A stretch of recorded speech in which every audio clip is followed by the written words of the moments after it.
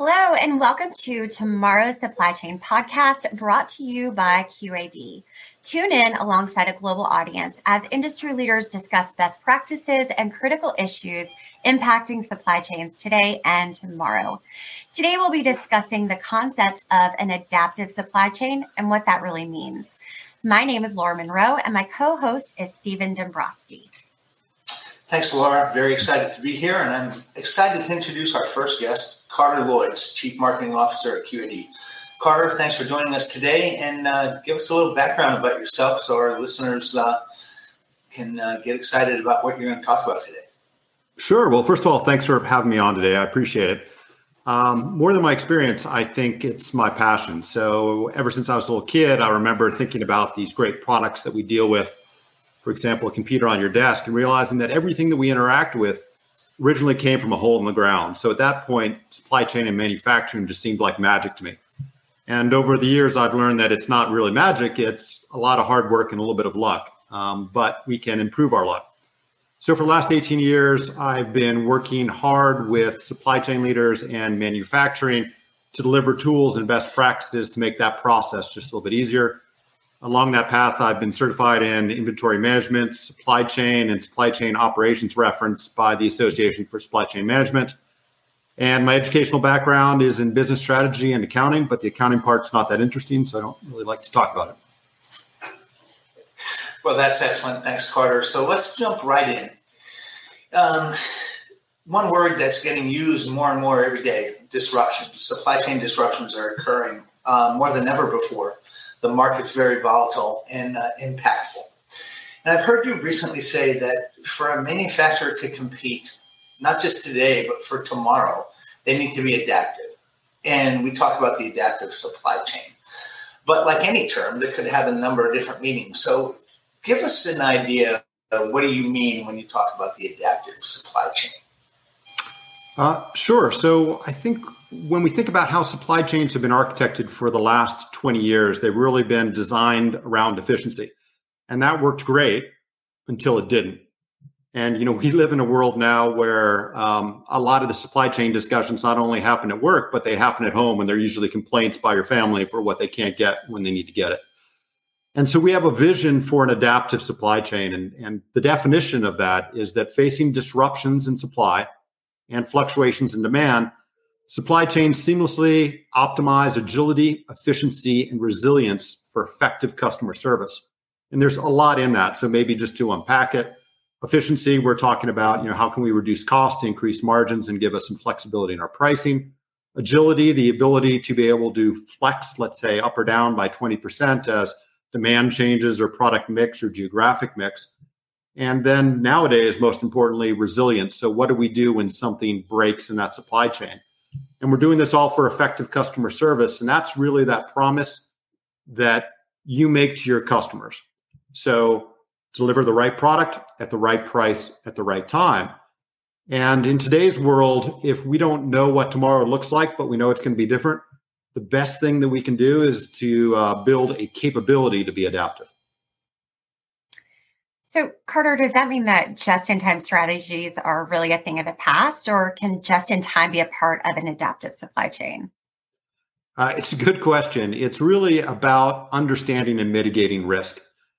So there's sort of been this fallacy that you can optimize for efficiency, agility, or resilience. And that's almost like the tyranny of or. In truth, there doesn't need to be an or. It can be an and. You can seamlessly optimize for all three at the same time and reinforce each other. But to do that, it's really about best practices and following best practices within the supply chain. So it sounds easier said than done. So just in time, people do think this is a thing of the past, but just in case, as you're alluding to, how do we get that blend? How do we get that mix? Yeah. And just to that point, I think people still want it on time, right? And they still want it at a certain price. So how do we simultaneously optimize all three? And let's just take one example within supplier relationship management, some of the best practices that we could do. And let's look at multi-sourcing. So some people would say, hey, if I can single source everything and do it at volume, I can get a discount. I don't think that's really true, right? So if you multi-source, you're dealing with multiple suppliers you're understanding what the best price is, and you're creating some competition, right? So you can drive down that cost and increase efficiency. You can also be much more agile. So you've got different suppliers around the world in different places, and you can start to think about X-shoring. And so what do I mean by that? I mean, you can offshore, you can onshore, you can nearshore, you can create regional supply chains. It gives you that flexibility depending on where your demand is geographically from a product perspective so that you can be agile and move around.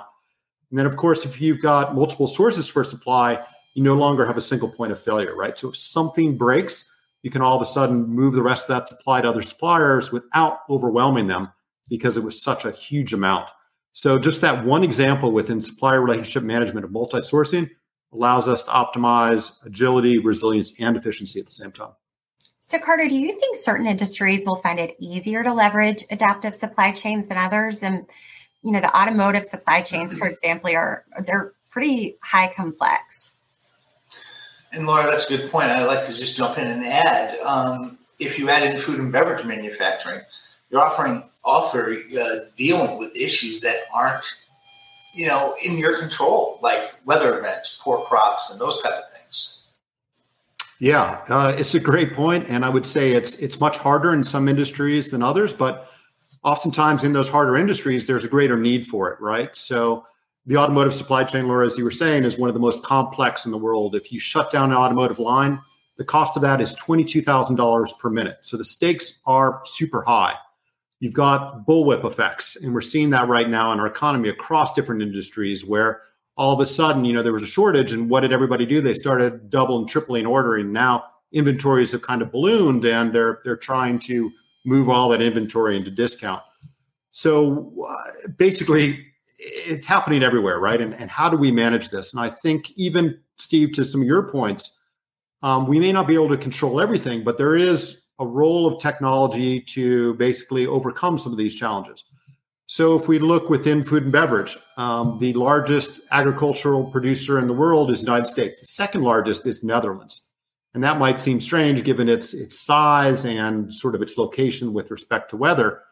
But they're innovating in indoor and vertical farming and robotics, robots to pick fruit, and investing heavily in the education of their workers so that they can be more productive and efficient.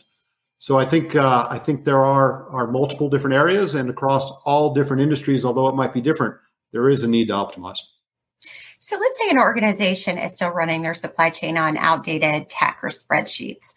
If a company wanted to move to an adaptive supply chain, what's the best place to start? Yeah, and it's funny. A lot of people do use Excel, and Excel is a wonderful tool, but it's also a very dangerous tool. And somebody in our company, Glenn Graney, he likes to say that Excel is basically an undocumented customization, the worst kind. And what are some of those problems? Well, there is no one version of the truth, right? So everybody's got their own Excel documents. There's version control issues. There may not be up to date. It's hard to run a company when you can't agree on the data.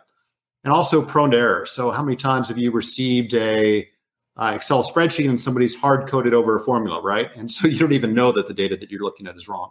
So a lot of challenges there. So where does it start? Well, it starts not with the tool, but with the practices, right? So first of all, embrace the best practices within supply chain, within manufacturing, and then leverage tools that were built around those best practices. And our belief is those are cloud-based enterprise solutions that are tailor-made, providing one single truth of the proof, one single point of the truth, and aren't prone to errors and control quality, process, and workflow.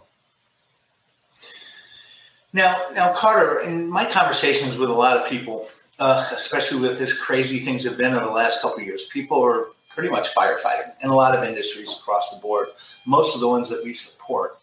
So how do we get the management teams of these companies who are constantly fighting one issue after another to say, hey, you have problems you have to deal with, but this might be the time to put in that time and effort to do this, what you just said. So what are some things we can do to help these people get a little more relaxed at this, now's the time to do this? Yeah. Very good point. And to some extent, I think people feel it's never the right time. And they're probably right, but it's only going to get worse because the more change that we have, the more things are going to break, the more firefighting is going to happen. which not only allows us less time to be able to deal with the root causes, but less time to even deal with the fire, and then, kind of game over. So I think the first step is to recognize that the fire was caused by something. So let's find the root cause of that fire and put it out or prevent it from happening again. And so let's just take an example around shipping, right? So if you're looking at your shipping spend and you're realizing that it's too high, one thing to do would just say, okay, well, let me follow some best practices around shipping itself, and let me go out to multiple different shippers and see if I can get that price down in terms of what I pay. But perhaps the reason why you're paying so much is because you're doing a lot of expediting, and that's happening because you're not planning correctly. So the true cause is either, let's say, in manufacturing or in planning. And if I solve that, I solve not only the shipping problem, but probably a lot of other downstream problems that were being driven by that. So it really starts with taking that step back, looking for the root causes, thinking holistically, and trying to solve it there. Carter, what are the critical capabilities an organization can develop to meet the future supply chain challenges, and what sort of challenges can we expect? Yeah, so I'd say if there's three pieces of advice, it would probably be first, recognition. So the recognition that we need to simultaneously optimize for efficiency, agility, and resilience. Not just one of them based on what my pain point is today, but it's all three of those over time is the path to success. Also, commitment. So align to those best practices. Don't latch on to a particular product that you currently have or a tool set that you think is going to work. Start with best practices and then build from there. And finally, focus. So absolutely stay the course. Avoid solving yesterday's problems. And I know this sounds crazy, but plan for the unplannable by creating that capability to be adaptive. Those are very good points. And it kind of goes hand in hand with the next question I have for you. Is at QAD, we're always talking about not solving yesterday's problem. And things are moving pretty quick. But without a crystal ball, it's kind of hard to see what's going to happen next. So what areas of supply chain should companies focus on to be ready for that next surprise and to have that adaptive supply chain? Yeah. Fully agree with everything that you're saying. And I think, as humans, we kind of suffer from this recency bias. We think about the last thing that happened to us and we tend to focus on that. And I would say the next challenge that we face is likely not a pandemic. It's not going to be a ship blocking the Suez Canal or a nuclear disaster in Japan or a flood in Thailand. And even if it is, we're probably better prepared for it because we've been through it. And here's where I'm going to get myself in trouble by trying to make predictions. I know I'm going to be wrong, but what might we see? So I think short term, although currently we're facing, shortages, I think what we're going to see is a lot of demand destruction, right? As the Fed does their job and they try to slow the economy a little bit to prevent inflation, some demand destruction. So we're starting to see inventories build, and we need to sort of flip to that area. The bullwhip effect is coming through. So as the shortages were happening, people were double and tripling order. Now those orders have been fulfilled. What are we going to do with all the stuff we don't want? And of course, even when you've got, the right amount of inventory, it's not always the right inventory. Sometimes it's the wrong inventory. So these supply guts need to be sort of worked through. Are we going to have a hard landing or a soft landing of the economy? I don't know, but we need to be prepared for it. I think in the midterm, we're going to see persistently high energy costs, right? So you could have two companies that seem completely competitive now, but as energy costs go up, they may favor one or the other. So how are we going to adapt our supply chains to minimize the impact of energy costs and then long-term deglobalization? So although we may have chased efficiency, now we need to focus a little bit more on how we can also manage agility and resilience, and that's going to change the nature of our supply chains and where they sit. And of course, the truth is I'm likely to be wrong on a lot of these things, but I think it's that process of planning where a lot of the value comes through, and all it points out to is the need to be adaptive. Carter, what would you say are the biggest advantages of implementing a best practice demand and supply chain planning process? Sure. So I think one of the key attributes would be this tight coupling of supply and demand, so that I don't need a lot of extra slop in the system, so that I have less inventory, which equals less cost, which equals less risk because I don't have to worry about carrying the wrong inventory. Also, scenario planning. So this ability to start to envision various different alternatives for the future and look at how we would architect our supply chain and our manufacturing plans to meet those visions And then where they completely fail, realizing that we probably need to do some engineering of our supply chain to be able to overcome that. So we're proactively creating these playbooks that we can put out there. And then also developing a demand-driven supply chain. So not just looking at the demand from your customer, but from their end customer, so that you're reducing some of the nervousness in the ordering and you're creating something that will be smoother and lower the impact of the bullwhip and these huge fluctuations, these boom-bust cycles that we want to try to eradicate. Well, Carter, this has been extremely informative, and we can probably spend all day talking about some of this stuff, and you and I have in the past. We've spent many hours just going through this, and it's a lot of fun. And this was a perfect example of why we're doing this Tomorrow's Supply Chain Podcast. And for the future, this is going to be food for thought and going to be a benchmark and a kickoff for where we go from here. So I want to thank everybody for tuning in. We're going to be excited to bring you more episodes of this. You can watch our live stream on QAD Precision, QAD Guidance's LinkedIn pages, and you can tune into our podcast episodes on Spotify, Apple Music, Google Podcasts, iHeartRadio, pretty much anywhere else you get podcasts. So thanks again, Carter, for joining us. And Laura, what's on tap for our next episode? Yeah, so thanks, Stephen. Tune in next month when QAD's Charlie March joins us for our second episode titled Your Disruptors Are Wearing Disguises. I'm actually really looking forward to that one. It should be good.